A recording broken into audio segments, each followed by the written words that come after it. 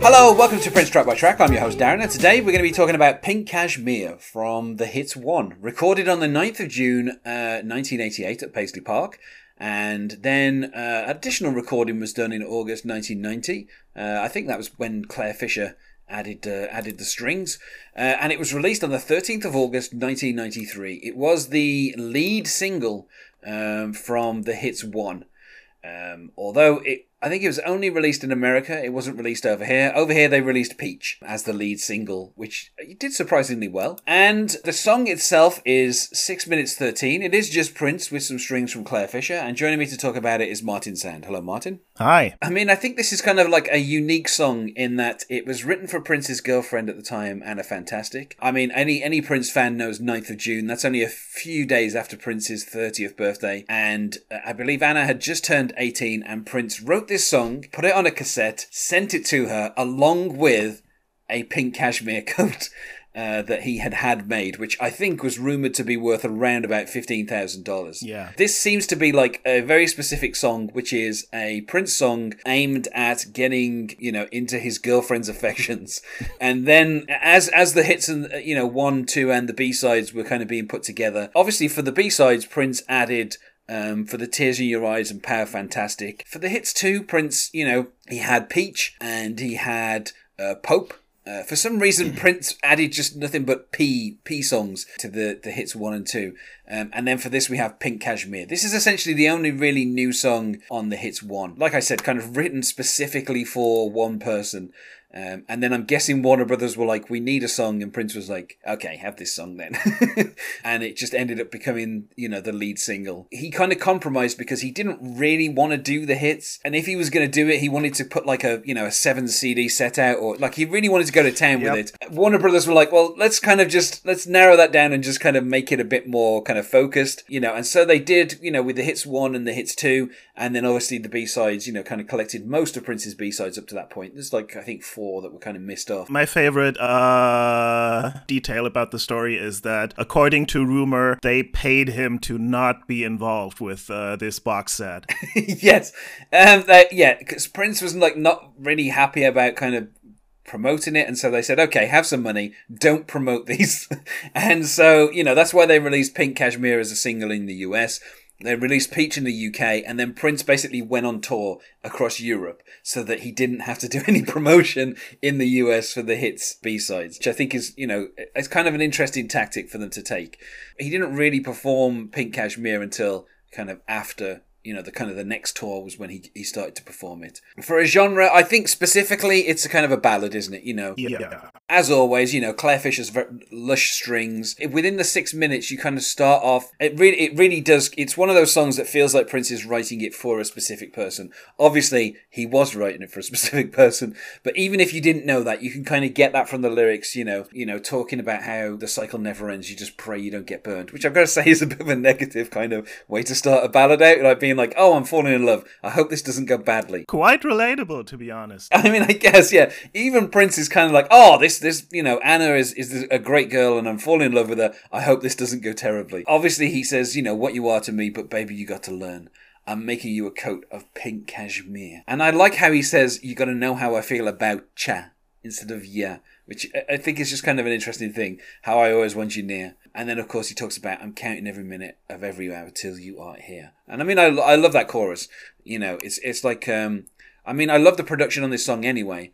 And obviously there's a few kind of lyrics in here which are, worth kind of exploring a little bit. Like that kind of opening sentiment of you just pray you don't get burned.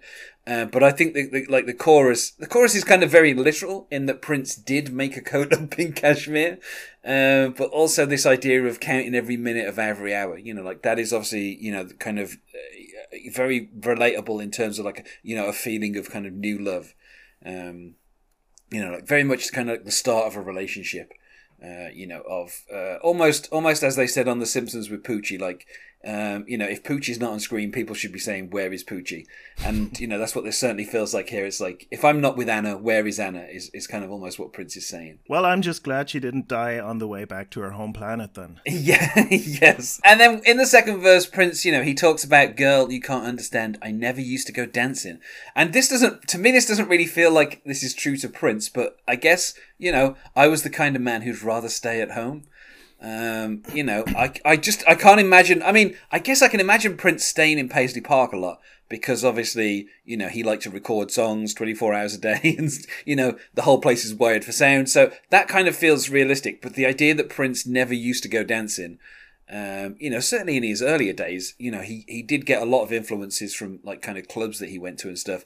So it doesn't feel 100% like truthful. But I do just love the line, I was the kind of man who'd rather stay at home.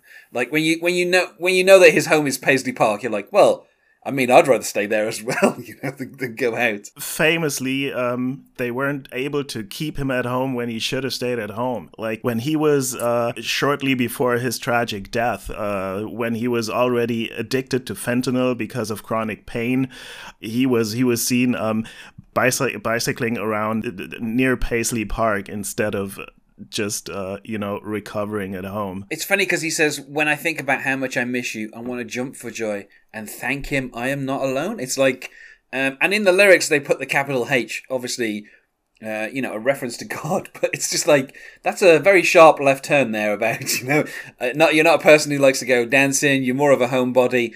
Oh, but I thank the Lord for you existing. It's like, to me, that's like a little bit of a jump. It kind of fits with Prince, certainly around this time. Obviously, we're talking kind of around Love Sexy, and you have songs like Anastasia and, I Wish You Heaven. So obviously Prince kind of being a little bit more overtly religious, but I find that just a funny little line that he sticks in.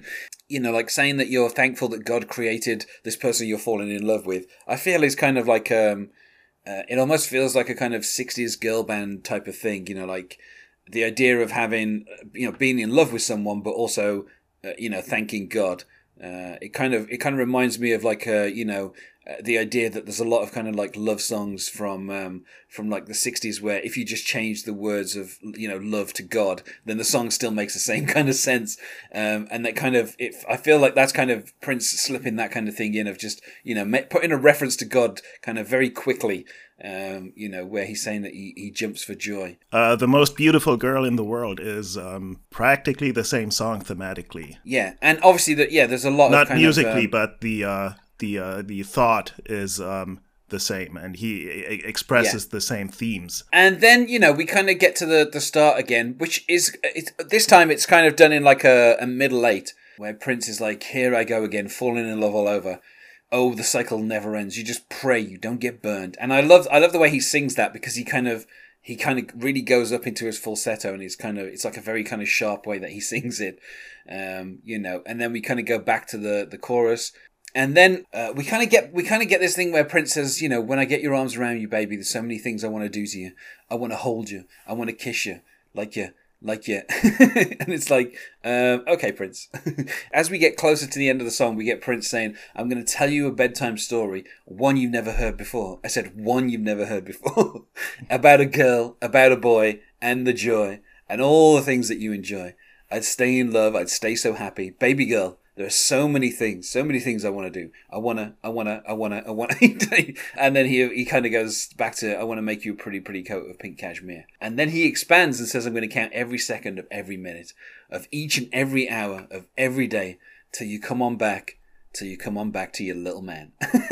And I like that the song kind of goes to this fade out with Prince referring to himself as a little man. It's very kind of rare that Prince would call any attention to his height at any point. Obviously, he wore high heels for practically all of his kind of professional career. I just kind of love that as we kind of get the fade out, we just hear him saying those words, and then the song kind of just fades out. But I mean, to me, it just feels, like the purpose that it was designed for was to kind of get Anna Fantastic's attention, and it's a song written to her. And those are always my favourite kind of like Prince ballads, because when he writes a song specifically to someone who he's in love with, like some of the stuff that he did for Susanna, or, you know, like he would do for some of the stuff in Maite, you know, you really do kind of feel, you know, kind of the emotion behind it. Even if we do kind of start with the, you know, you pray you don't get burned kind of at the beginning and kind of, you know, comes back towards the end as well. It's kind of like Prince taking the idea of trying to kind of like charm Anna, but also at the same time being like, look, let's be realistic.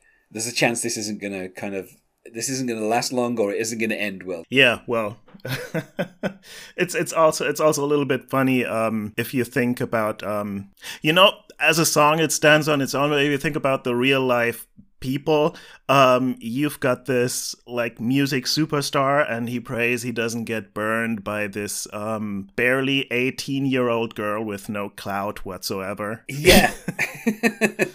But I mean, I think the thing is, maybe Prince is not just talking about like you know, their relative positions, but also like just emotionally, like the idea that he's letting this person in, and he's hoping that somehow, you know, he doesn't get burned by kind of opening himself up, you know, which I think is a sentiment that most people can kind of relate to. That kind of falling in love with someone can lead you to kind of obviously feel very happy, but also can, you know, you can end up getting burned. In addition to this being on the hits, the B-sides, you know, this ended up showing up on Girl 6 as well, which was, I don't know, it's just like an album of songs where Prince was like, I mean, you know, obviously he was friends with Spike Lee. You know, Spike Lee directed the video for one version of the video for Money Don't Matter Tonight.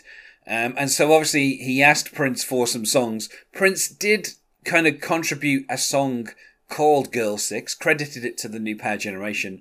And then for some reason he just gave a load of old songs to, you know, Spike Lee and said, here you go, this is an album, you know. And Pink Cashmere is on there. Along with stuff like She Spoke to Me and, you know, Count the Days, which is like an MPG song. You know, Girls and Boys, which obviously has already been in Parade, so I don't know why you need it to feature in Girl 6. And then also, you know, the Screams of Passion, Nasty Girl. Like lots of stuff from his kind of like side projects, you know. Like the idea of putting Pink Cashmere in there, like doesn't really fit with what Girl 6 is about. I mean, I don't know how Pink Cashmere has anything to do with like, you know, operators of phone sex lines. Like it just doesn't, I don't know, it just doesn't really kind of make sense at all. You know, in terms of like a score, I mean, I would say for me, this is a 4 out of 5. You know, I don't think I can say 5 out of 5 because I love the production and I love Prince's vocals, but at the same time, 6 minutes, it feels a little bit kind of long. You know, and a lot of it is just kind of repeating the kind of the chorus.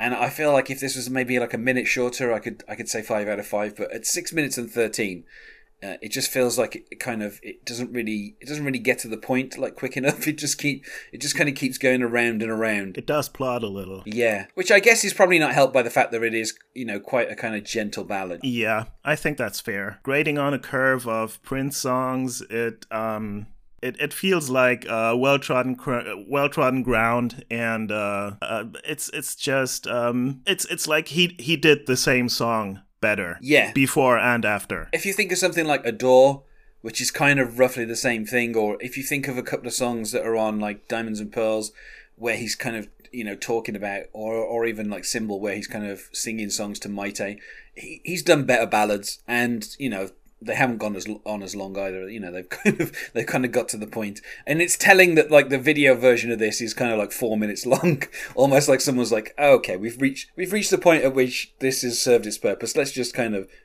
fade it out here and kind of just cut it off. And you know, the video itself is just a kind of montage of it's cobbled together from like, and so randomly. Like I'm not sure I had seen the video at the time. I may have, or I may not have, but I looked it up on YouTube, and I had to check twice that I was looking at the official, you know, Prince channel, and that it was really the official video, because it seems like something that a YouTuber would just slap together for a song that doesn't have a video. Yeah, it does seem a little bit like that. Yeah, it does seem like a fan-made video. By the time you close in on a 4 minutes, you've kind of got the point of what the song is. as charming as it can be. You know, he kind of performed this around the time that he did the kind of the tour in Europe, and then you know, he kind of dropped it for a few years, and then he brought it back kind of you know, just after 2002, 2004, kind of around there. And then he dropped it again for like another decade, and then he, on the final tour that he did, he kind of performed it, and the final performance of it was the 28th of February 2016 in Oakland. So, you know, he was performing it kind of all the way up until a couple of months before his death. So obviously he must have had some affection for the song. So I feel like we said about as much as we can about some Pink Cashmere. So let's go to plugs. I guess you can follow me on Spotify. I've been posting playlists lately. Just search for my name. I don't know if you'll find me easily. I haven't figured out following people on Spotify myself. And you can find us on Facebook at Prince Track by Track, or on Twitter at Prince Podcast, or you can email us at princetrackbytrack@gmail.com. Thanks once more for being my guest here, Martin. Well, thank you for having me. And otherwise, goodbye. Bye.